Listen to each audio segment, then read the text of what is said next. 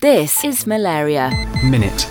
At least $14 billion is needed to accelerate the fight against AIDS, tuberculosis and malaria, according to the Global Fund, announcing a fundraising target for the next 3 years. The funds say that the contribution could save 16 million lives, halving deaths from the 3 diseases.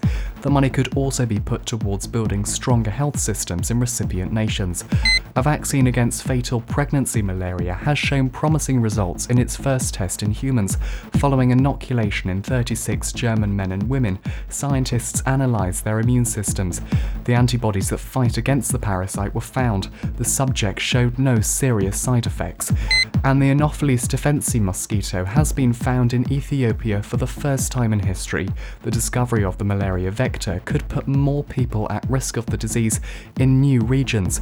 That's all the latest news on Friday, the 18th of January. Malaria Minute.